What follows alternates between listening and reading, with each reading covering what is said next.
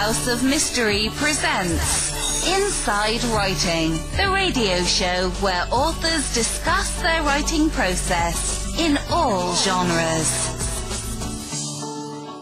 Welcome back into the House of Mystery. I'm Al Warren, Mr. David Martino. This is supposed to be bad week, so this is the bad week. I was supposed to be calling you names. David, bad dressing Martino. Yeah, there you go. David. That's a start. David Bald Martino. Well, that's basically true. I can't even make it look like I have hair anymore. I used to be able to angle the camera just right. And no. So you go into the hairdresser and they say, well, what are you here for? Yeah, exactly. Yeah. It's been at least 20 years for me. So at least, you know. I'm too lazy to shave my head though. Well, yeah. You know, get big curlies and you can wrap it around. You know, get the big sideburns and wrap that around like they used to do in the 60s and stuff. Yeah. Here we go.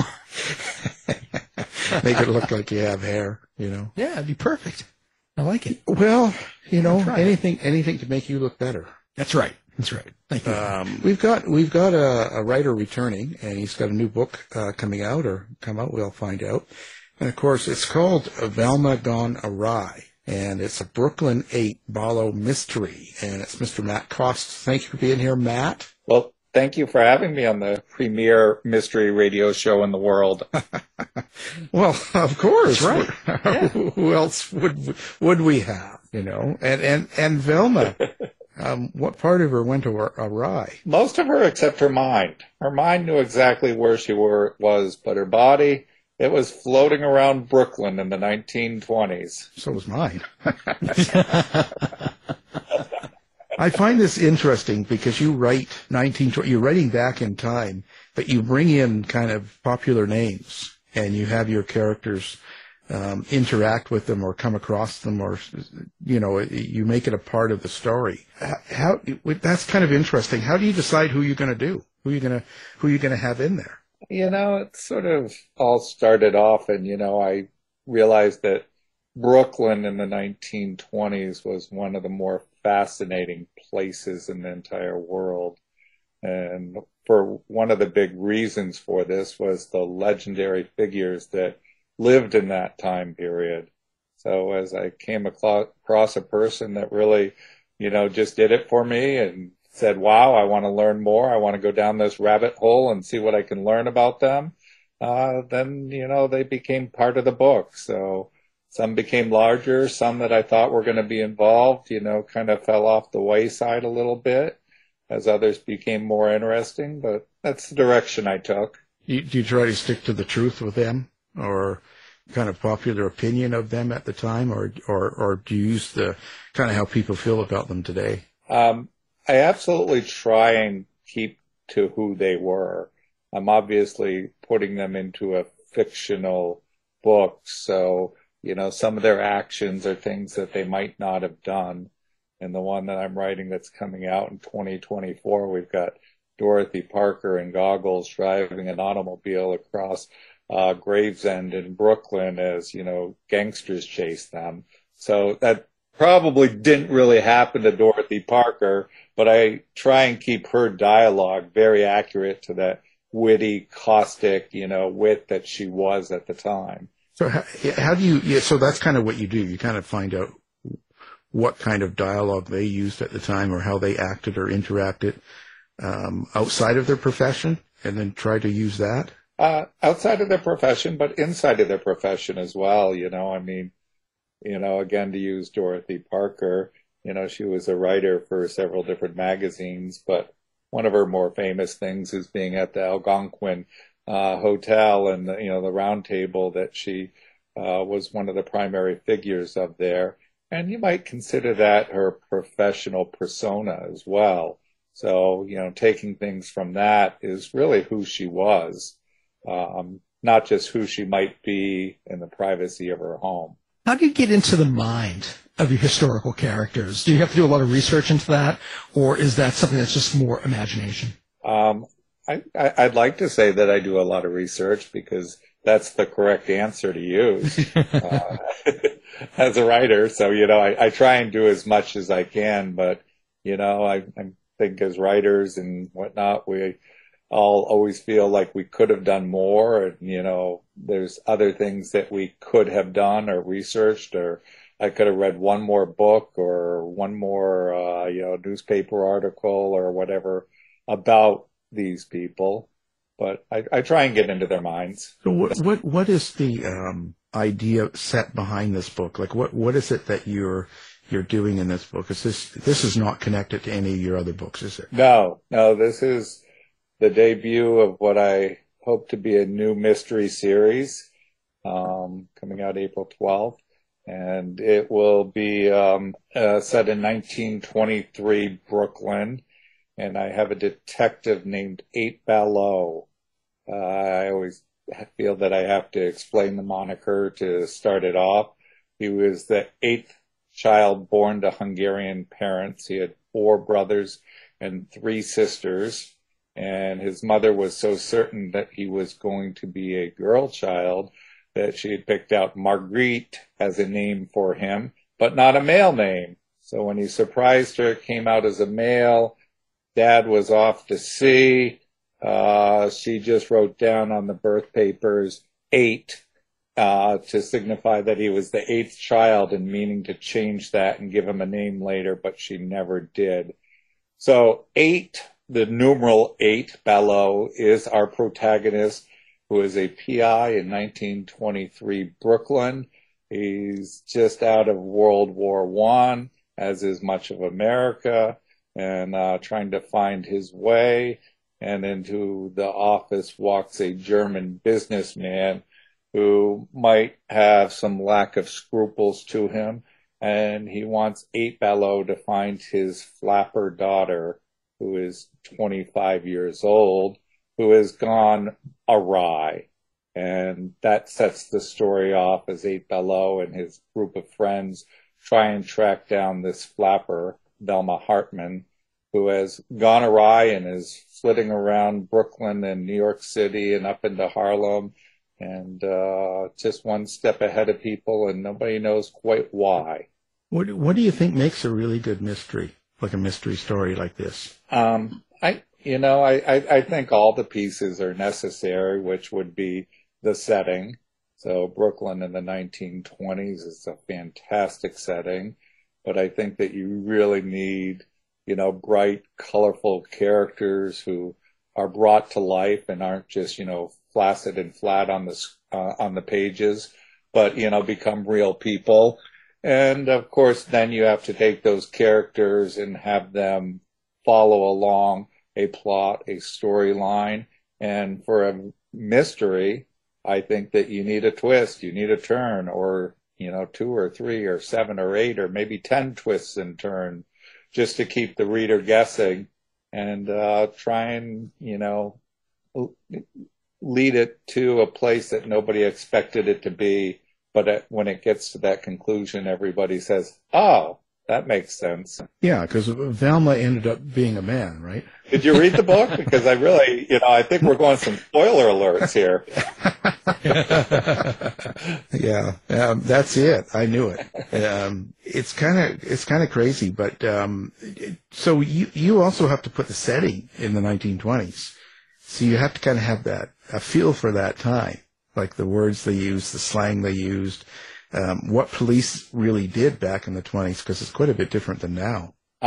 Absolutely. And you say I had to, but I might say that I got to. And that was an entirely enjoyable piece. There's lots of different ways to research that sort of thing. But I think one of the more, something that's a little unique that I haven't heard of a lot of other people do, is I do subscribe to newspapers.com, which archives all the newspapers from, all of time, basically. Yeah. So I could read any of the newspapers from 1923 in Brooklyn and New York. I chose to read the Brooklyn Eagle, and I read that every morning for a year.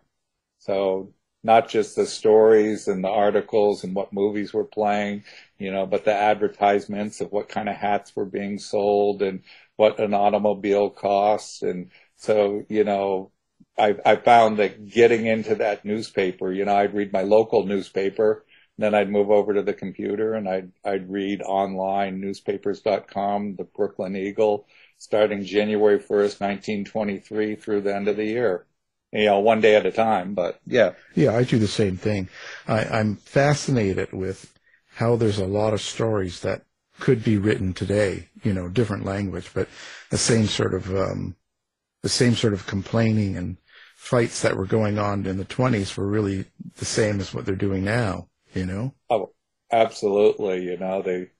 Everybody, I'm a history guy, and people say that history goes in cycles, and it absolutely does. And I think where we are in, 2023 is, a 100-year cycle of 1923. There's a lot of, new change coming about and things happening, but there's also a lot of repression and, pushback on that new change. Again, in the second book in that series, that's one of the things that I'm going to really get deeply into is that press back and repression that's happening to, that flapper lifestyle, which is really what, Velma Gone Awry is about, is the emergence, these different groups, especially women, who said, no, I'm not staying at home anymore. I'm going to go out and I'm going to enjoy life and I'm going to do my thing and I don't have to get married and stay at home and raise kids. And, but we're going to hit the pushback on that, just like we're hitting the pushback recently on a lot of things that have emerged in, 2023. Right. Yeah, because I live the flapper lifestyle. That's what I heard. Things get a little crazy up there in British Columbia. Oh, a little crazy, wild, swinging from the trees here. I'll tell you, they stay away from me. Do you think about how you're going to write violence and sex in this book? Like, is it conscious to you or do you avoid it? I'm trying to be careful with it, but I think it's a reality of life is violence and sex and foul language. And, you can't avoid these things. I try and be as authentic and real as I can. As a matter of fact, this Velma Gone Awry just got a review in Indie Tale magazine, which is a bit of a romance, mystery, suspense, sci-fi magazine. And one of the things they do is they give a rating, but then they also give a tea kettle rating for steaminess. And the most you can get is 5 tea kettles. And Velma got 5 tea kettles. And I kind of been saying to people that I know, really? I don't think it's that steamy. And everybody's going, yeah, it is. Well, I guess it depends on what you're doing outside of the book life. Are you living a flapper life? No, I don't live too much of a flapper life up here in Maine. New England, I guess David's in New England with me as well, but we're just trying to survive the winter right now. Exactly. Oh, it's not sunny and warm? Cloudy, freezing rain, and 32, but it's close to sunny and warm. Wow. God, you guys are worse off than I am. What's going on? It's a little better here near Boston, but... I find this fascinating sort of idea.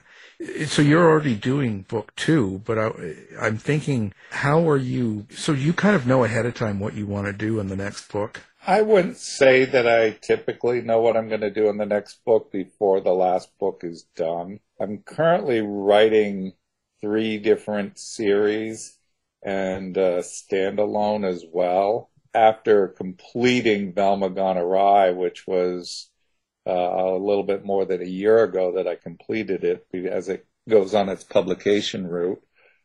Since then, I've written 2 books in my other series, mainly Wicked, the 5th in my mainly mystery series coming out in August, and Pirate Trap, the 5th book in my Clay Wolf Trap series coming out in December. And I finished and at that point, I got back to writing the sequel to this, which is going to be called City Gone Askew and will be due out in April of 2024. Well, how do you organize your series? How do you keep your continuity? Do you have a series Bible? Do you use other tools to keep track of everything, or are you able to kind of keep track of everything in your head? It's a series Bible, I guess, is the closest. I wouldn't call it a Bible. I shy away from having a Bible, but I do have an outline that I keep of each book. And that outline sometimes is what I'm going to write, and sometimes it's what I have written. So at the completion of having written a book, I do have an outline that I can always refer back to, and it helps me when writing that book. But then it helps me, when I need to check details from future books to make sure that, this character really does have, one blue eye and one green eye. Yeah. You're a wolf trap. You have to be careful. You were saying that, commenting on Connor O'Sullivan's. Is it as good as my wolf trap? Are you kidding? I'm not going to say a thing. That guy lives in Montana and goes out and rips a bear apart and eats it. So, no, I can't. I'm not saying anything. He's I have to say that that's the first time I've got radio silence from you ever. Well, because it scared me even talking to him on Zoom. I was worried. I'll tell you. No, he's a savage. Good writer, but no, I'm not touching that. Not touching that one. He'll come hunt me down. And my dog, too. Well, I'm glad that you messaged me privately and told me that mine was much better than his. Well, thanks. I appreciate that. It's time to move, Yeah. Since Al's gone awry, he has to move out into the sticks. Hide. Just give him my address like you do everybody else. Well, this is true. That might work. David would probably be safe with it with all the martial arts training that he does, right? Yeah, exactly. Maybe. I don't know. He's pretty big. I don't know. A young Arnold, Mm-hmm. Oh, I don't know. I'm staying away from that one. So, listen, you guys in Maine are pretty, you guys are kind of pretty close, you writers up in Maine. I noticed you guys really stick out for each other.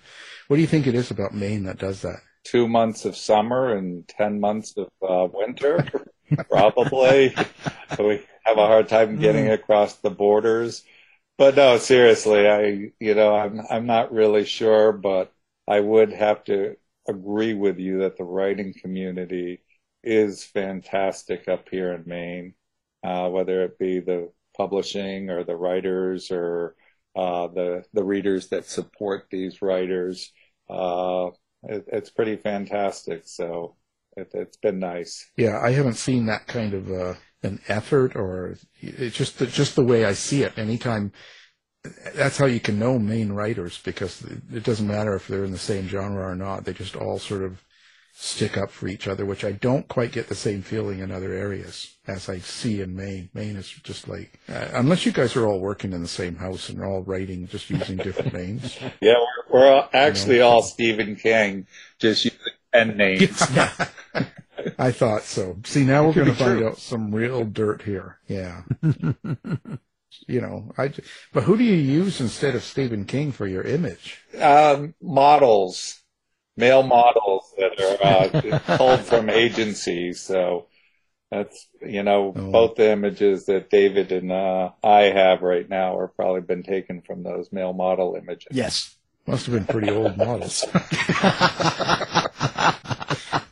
Models from the 70s. It's kind of like a retro models. You can get them cheaper that way. Exactly. How do you end a series? Like, I've never done a series like this where you have characters and you're running through and stuff. How do you know when it's over, or how do you decide? I will have to be perfectly honest with you. I don't know how I end a series because I haven't yet. I have 5 books in my mainly mystery series and 5 in my Clay Wolf series. And I've been tentatively thinking that 6 is going to be the number. So I guess if you were to have me back next year or the year after, Al, I would be able to answer that. But I haven't figured it out yet. I'm wondering if I kill somebody or, what do I do? Yeah, I always wonder about that. And if you do kill them, like what makes you feel it's time to kill them? Like, what is it that you just go, I'm tired of this guy. I'm tired of this character. I'm tired of whatever. And then you just go, that's over. I always wonder about that. Yeah, it's sort of two different things. I mean, if I were to kill the protagonist, that would be to end the series. I did just write an article for a magazine, I forget which one, on, how to kill or not to kill. Every once in a while in my series, I sort of feel like, okay, we got to make this real. Because if all the good guys always walk out at the end and everybody's high-fiving and, slapping hands and bumping elbows, then there's no real stakes for the reader. They know that it's going to end up all okay. So every once in a while in a book or in a series, I say, okay, we got to kill somebody likable here. And then we narrow it down and figure it out who it's going to be, and we kill them. It's savage, So what do you want people to get out of your books? Like in this series here, like is this, do you have any meaning to this book? It didn't really start out to be anything more than an appreciation of Brooklyn in the 1920s and a good tale that's going to keep you guessing and twisting. But, as these things tend to get to be, you get deeper into them and you realize that, there are deeper issues involved, and some of the good people of the time might not have been all that good, and some of the bad might not have been all that bad. And, certainly again, into the second book that I'm writing now, I start to go deep into the entire eugenics movement, the KKK, and their associations with Nazis. So it always, gets a little heavier as I progress, I think. I guess you have to be pretty sensitive to how you write that or how you present it these days. Yeah, absolutely. It's, it's a delicate dance writing authentic history, as you do a little more nonfiction, I guess, but writing authentic fiction of a historical time period without offending today's political sensibilities, that realizes how wrong some of the mannerisms and actions and verbiage was. And, you want to showcase that some of the antagonists, the bad people, the baddies, the villains, did act in this manner, but you don't want to offend today's readers by doing that. So that is a very delicate dance. Yeah, I frankly, I don't know how you do it, because when you write true crime, even publishers will give me hassles if I use much of the language some of the people actually used, and they'll want to change it. And I'm thinking, well, but this is true. This is what people really were. That's what they said. So how do you change what people say and consider it nonfiction? In fiction, I guess you can do that, but do you really want to make it so soft that they don't understand how bad it really was? Yeah, no, it's, I have come down in some of my historicals, this one, another book that I wrote, Love in a Time of Hate, set in New Orleans after during Reconstruction, after the Civil War. And, it was a time of a lot of hate and a lot of anger, and have realized that I have to remove is some of the offensive slang, slurs. And that seems to be universally said, you can't do that, even if the person would have said it that way at that time. But at the same time, it seems like you can get away with that antagonist killing another person because of the color of their skin or their gender or whatever thing offends them. And that's acceptable in the books, but, a slur is not. So I guess you just have to go with the current times and, follow what the trends are. Yeah, no, I know. I just think it's, I think in a way it's doing it just, it's not serving the people well, because things are what they are, especially back then. They were what they were. People said what they did, and you don't have to go to town with it, but people need to know. Because sometimes I still turn on Turner Classic Movies, and I'll see a movie from the 60s, and their language is crazy in how they behaved, but it's effective. It gives you a feeling of how it really was. Yeah, well, I hear that they are cleaning up some of these old authors, Agatha Christie books that are being republished. They're removing some language that was in them. Yeah, I don't know. You see, and I'm not sure what I think about that. I guess it is what it is. It's out of my hands, but I don't know. I think sometimes it's never appropriate to be how bad people were to each other. Even today, they're still bad to each other, and it's not appropriate. But I don't know if taking it out of popular press items is really helping it any, because it's still there. Yeah, when I'm writing, I feel like if I'm showcasing that person as being bad by doing or saying what they're saying, then it should be acceptable. But I found that it isn't necessarily. So, what would be more difficult even is, a lot of people that were supposedly good people at the time were using some of that language, or often cases were using that language. And, it would be even more difficult to show them as a good person using language like that. So it's very difficult. Yeah. I have that problem writing about Dave, because he's, because you have a hard time. Except he's a bad person. Hard time saying anything nice about him. Yeah. Well, he's, who else goes out doing karate in a dress and saying such bad language and listening to heavy metal music? It just doesn't.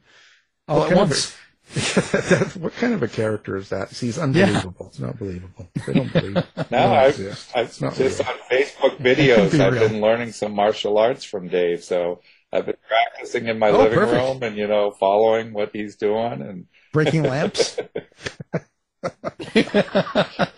You think he does good on the videos? You should see the video of him in the buffet. He can carry 3 plates at a time. That's right. Yeah. And roll. Yeah. He's an animal.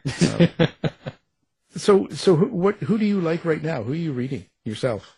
As I get further enmeshed into writing, I find myself reading more and more books by people I know.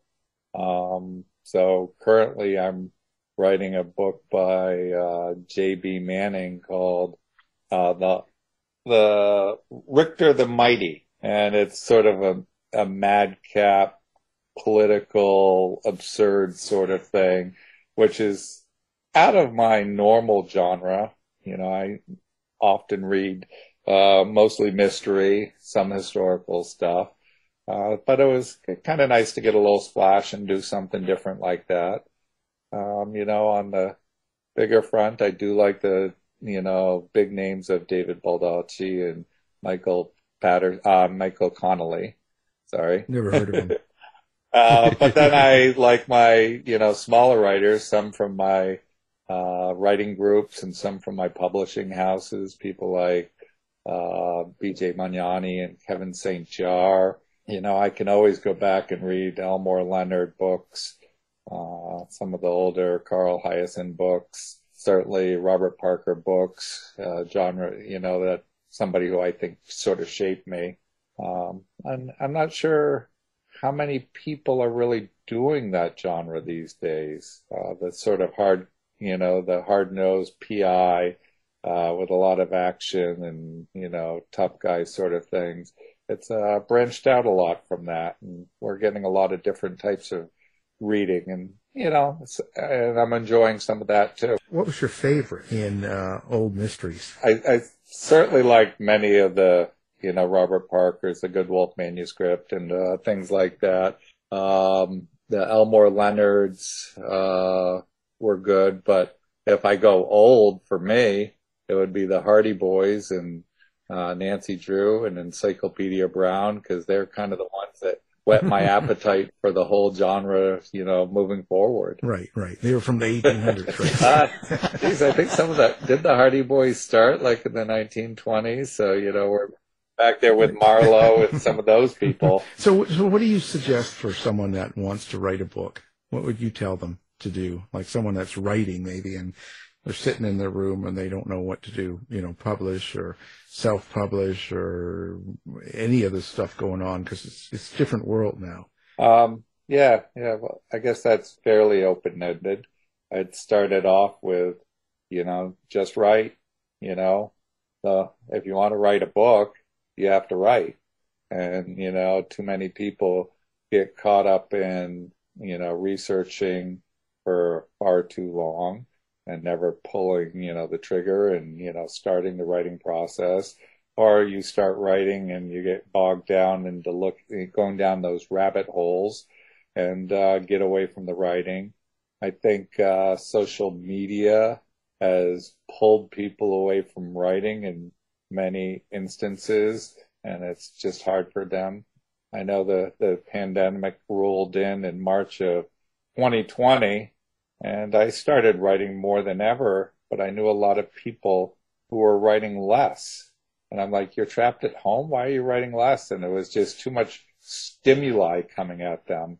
So to block out this stimuli to write is step one, so that you can write a book. And then, of course, you have to edit it, 450 times to make sure that it's perfect, because there's nothing people like more than is to find an error in your writing and, hold it up to the spotlight and have everybody, laugh at you. So after you get to that point and you're ready to go to a publisher, it's a tough call out there. I've decided to go. I got published by a small publisher called Encircle Publications, and I've really enjoyed that route because I've got to know the publishers and the people that work there, and they work very closely with me, and we have each other's back, and I've got to know the other authors as well.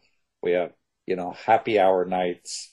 Used to be every Thursday night, but now a couple Wednesdays a month, where people get on Zoom from all over the world, and, we have a cocktail and, talk about writing and what's going on with just the authors at my publisher. So I would, that's been a great experience for me, but much like writing is a different experience for every single person, I think publishing probably is too. And some people would rather go self-publish, or it's always nice to get the big publisher.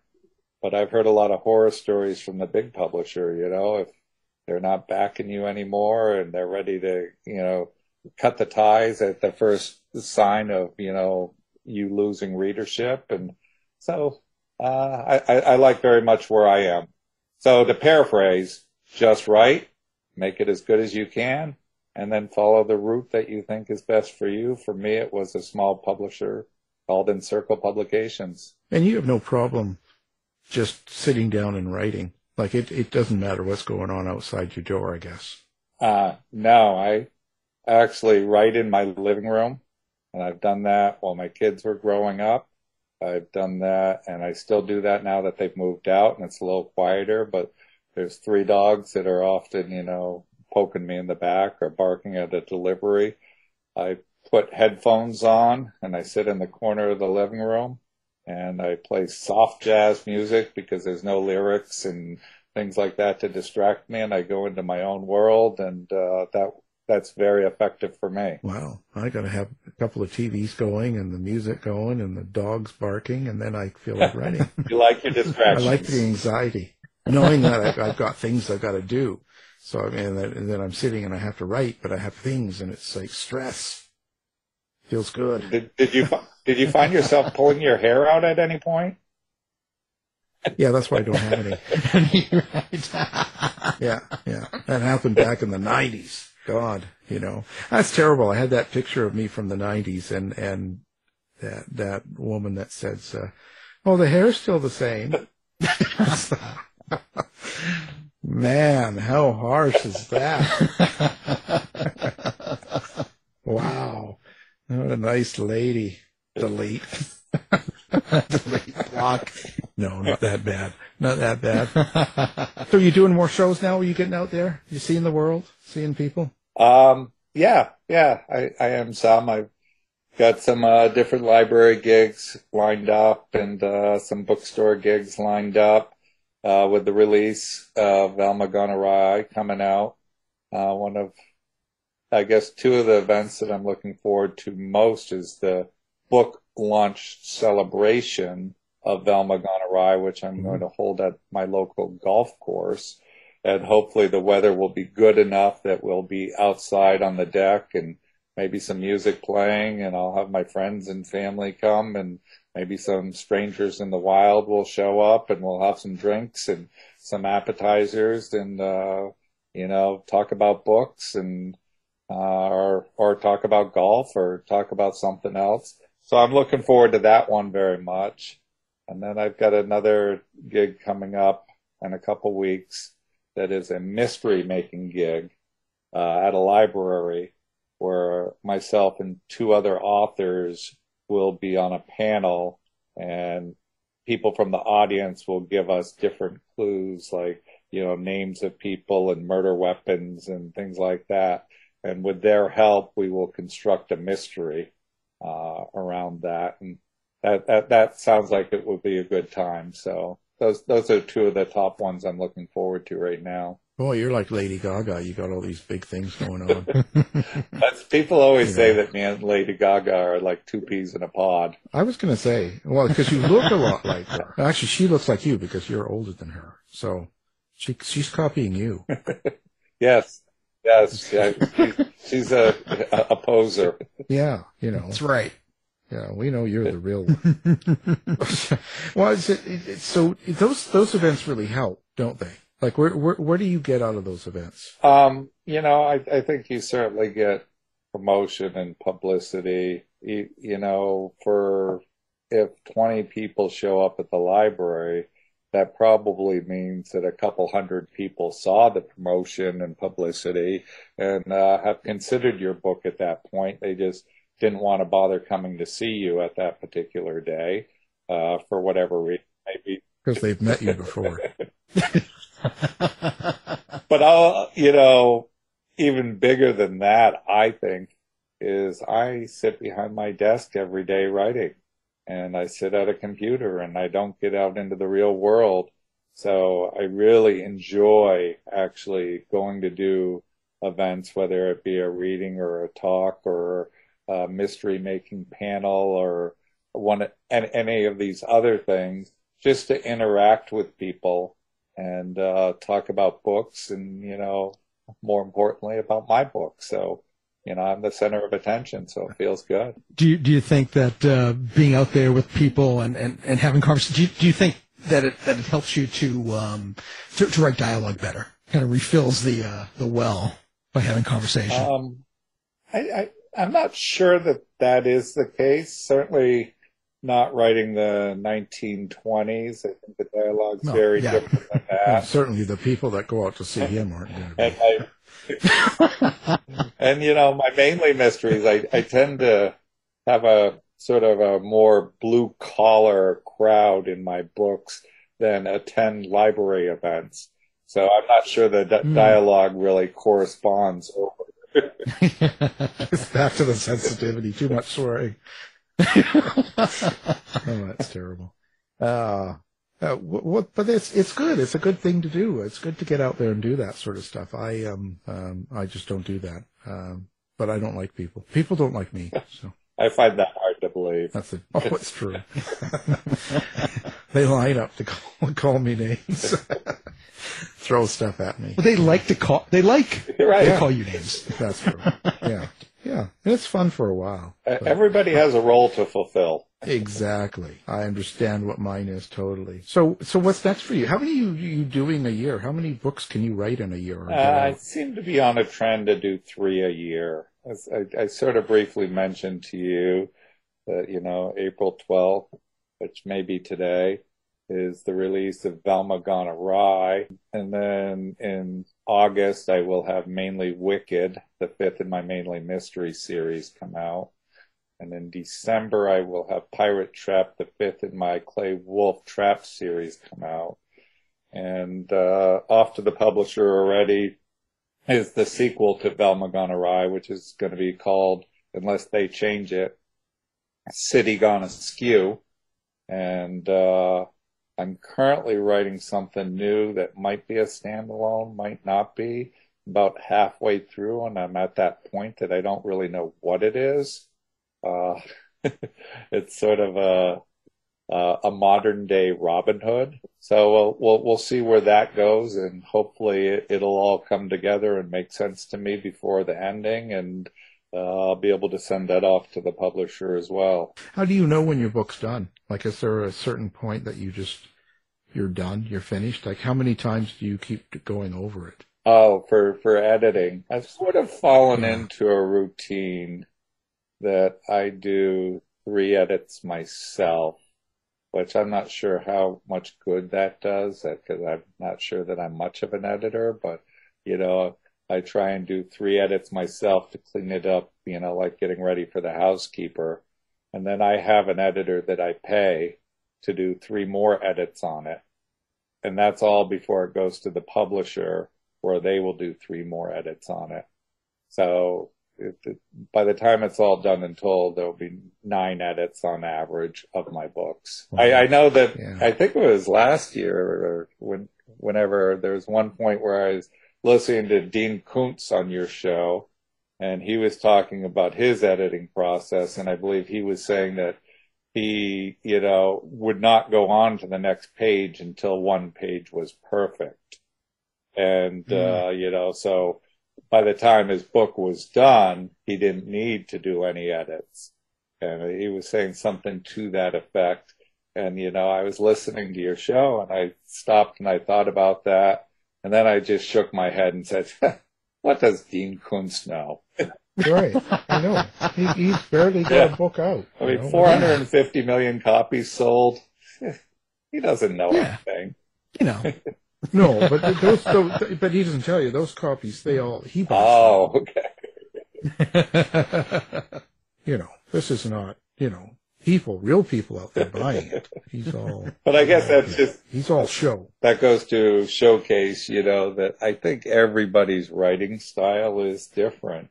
So that you'd kind of asked me before on advice, but my advice is just write and don't try and copy somebody else. And, there's a lot of people that read, how to write a book, manuals, whether it's Stephen King or Anne Lamott. It's different for everybody. And, you've got to find your style and your inner voice and, say what you want. And that's going to be effective for you. And if there's enough people that are as strange as you are that like what you write, then you'll do well financially. But if not, you won't. But at least you'll have written what you wanted to write. There you go. Says it all. So where do people find you on social media and website and restaurants, bars? Where do people find you? At bars, it's usually front and center. Restaurants, I like a darker corner. But my website is www.mattcost.net. Facebook, I can be found under, Matthew Cost, as I can on Instagram. Those are places, certainly the easiest is my website, and then you can link to everything else, including my email and phone number. I haven't gotten big enough to have to hide my phone number yet, so I occasionally get the phone calls from fans who, tell me how much they love my books, and that's always appreciated. And I haven't really gotten anybody that called or has emailed me to say how much they hate me. So far we're doing okay. Yeah. Well, let's try and get that changed. Let's try to get some action here. Okay. Let's get some people. Send them all hate mail. Find a mistake in his book and let him know. It's the two of you that I'm most concerned about out there. No. Us? Some, really sharp criticism signed, "This is not Al Warren." Yes, that's right. That's right. I don't waste my time with that. But anyway. Well, of course, we'll have everything up for people to find you and hunt you down like the animal you are. And, well, let's see. Now, the new book, Velma Gone Awry. This is by award-winning author. Not just an author, he's award-winning, Mr. Matt Cost. So thank you for being here. Well, again, thank you very much for having me on the show. Your show is fantastic, and it's a proud moment for me to be here. Thanks, Matt. You've been listening to the House of Mystery radio show. To find out more about our guests, hosts, or shows, go to www.houseofmystery.com. Show's over for now.